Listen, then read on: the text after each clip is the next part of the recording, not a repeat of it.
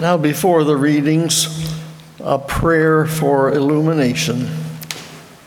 Enlighten the perceptions of our hearts, O God. Give us a spirit of wisdom and revelation through the reading of your word. Amen.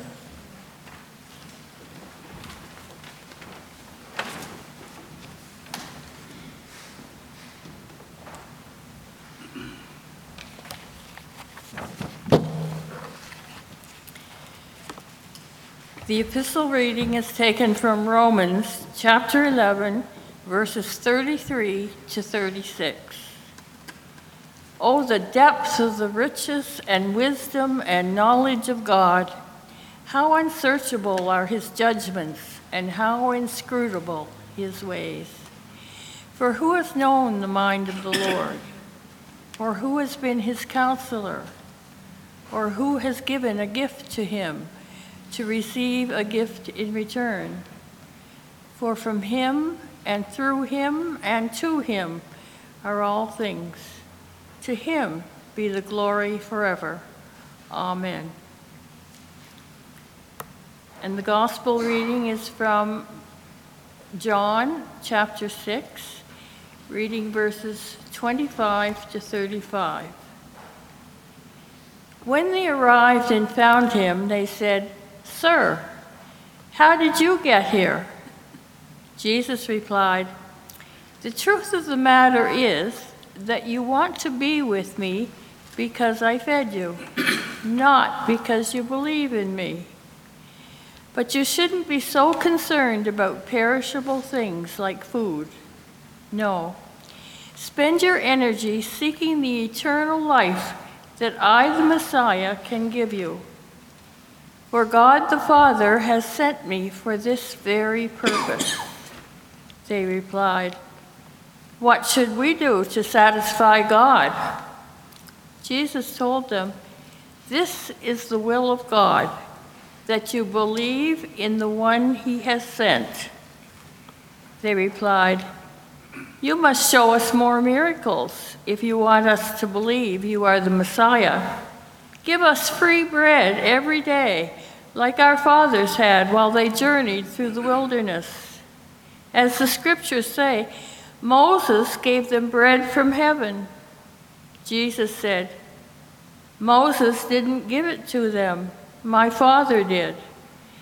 And now he offers you true bread from heaven. The true bread is a person, the one sent by God from heaven, and he gives life to the world." "Sir," they said, "give us that bread every day of our lives." Jesus replied, "I am the bread of life. No one coming to me will ever be hungry again. Those believing in me will never thirst." This is the word of the Lord.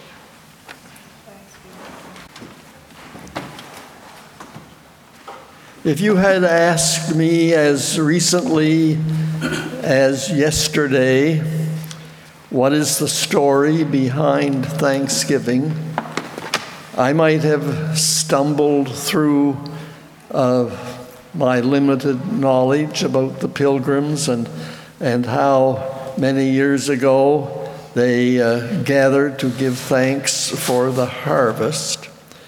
So I decided that in case someone asked that question today, I would have a fuller answer. So I looked it up and got the details, at least more detail, on the story of how and why we have Thanksgiving. And this is what I found. You may already know this, but have patience with those of us who had to look it up. The first Thanksgiving Day was celebrated by people who came to North America in 1621.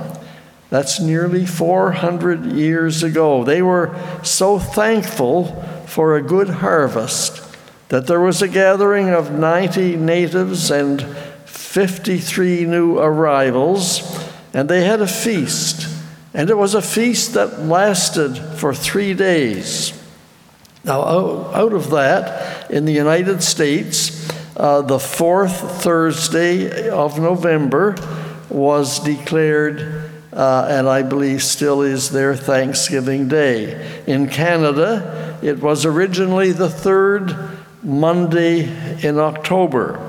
But in 1957, Governor General Vincent Massey issued a proclamation, a day of general thanksgiving to Almighty God for the bountiful harvest, to be observed on the second Monday in October.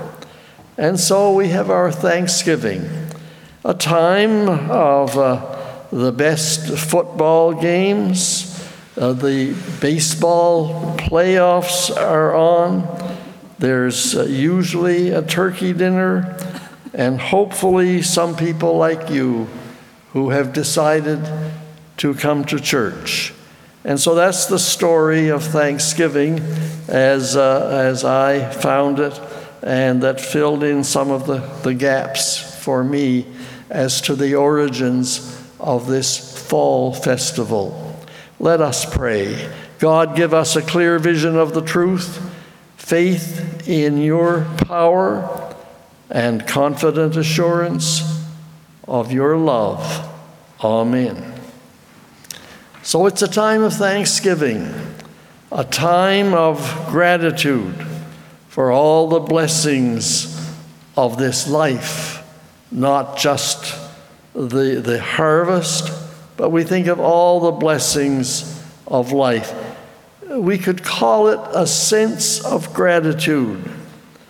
Somewhere back in school days, we were made aware of the 5 senses: sense of taste, feeling, sight, hearing, and the sense of smell. So common that we hardly give them a thought. We just take them for granted. But a sense of gratitude, adding that to the 5 senses.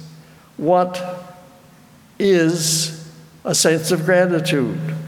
Well, the answer, put simply, that when someone gives you something that you really want, you feel gratitude. If a friend calls you and says, I have an extra ticket for the Playhouse, would you like to attend?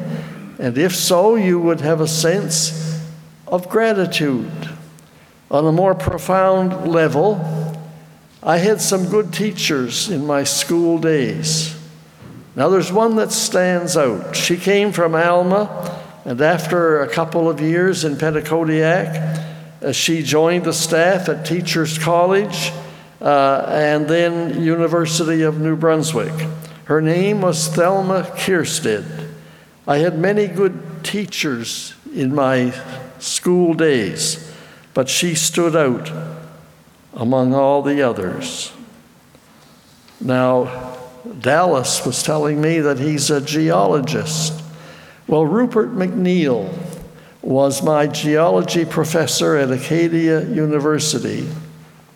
And it was Rupert who explained creation in such a way that I was able to see that there was no conflict between science and religion.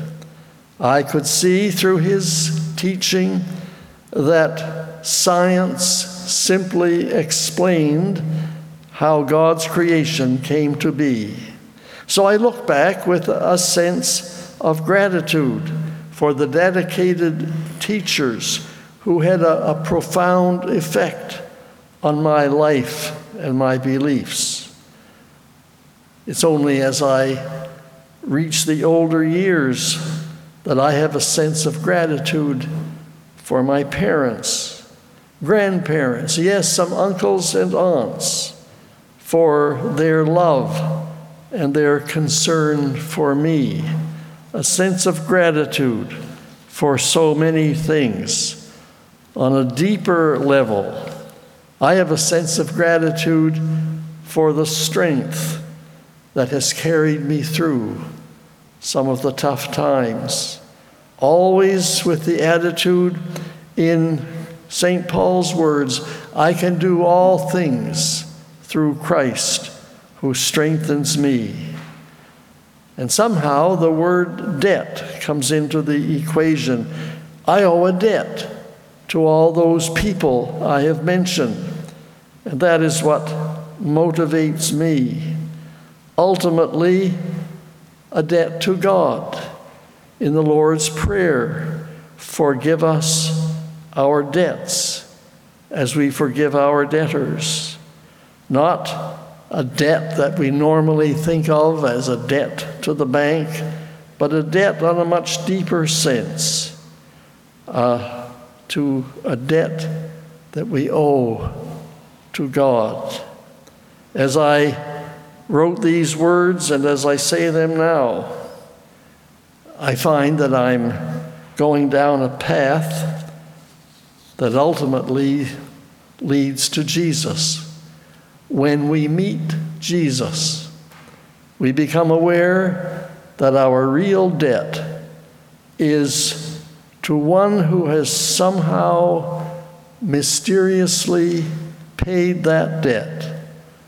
And so our indebtedness to him produces a life, not just a dull, dreary life of drudgery, but not just a paying back penny for penny, but a life of gratitude. I like this Theodore Ferris quote, practice gratitude in simple ways. Make it a habit to say thank you to God for what we have been given, the things we take for granted, water and light, color and sound, a smile, and even thanks for a rebuke at times. And we come to the point where we say with Paul the words that you have already heard this morning, oh, the depths of the riches, both of the wisdom and the knowledge of God. How unsearchable are his judgment and his ways past finding out. For who has known the mind of the Lord, to whom be glory forever and ever.